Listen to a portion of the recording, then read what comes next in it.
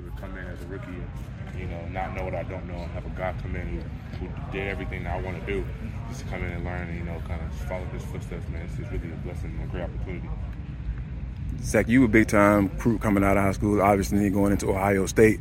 I'm curious to feel like what's your mindset right now going into the NFL, because everybody was highly recruited. Everybody went to the big schools and everything like that. So what's your mindset coming in right now, like with the veteran lifestyle, the guys that plays the position? What do you feel like your mindset coming in right now? Yeah, my mindset hasn't really changed. It's just go in there and work. Come in here and work. That's what I thought going to Ohio State. That's what I think coming in here, man. I'm just going to put my head down and work as hard as I can and look up when it's time to look up, And what do you feel like you need to work on in order to be able to live up to that draft position? I feel like I need to become a better player. Honestly, it's kind of cliche, but I feel like I can improve in all areas of my game.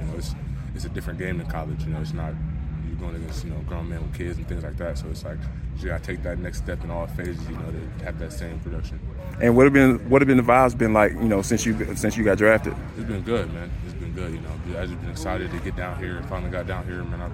I love my time down here so far. I've been down here for like 2 days now, so the good vibes. Vibes are great. You found a place to stay yet? Nah, not yet. I didn't even think about that. Yeah, got you. Yeah, appreciate you, man. Yep, sure. So just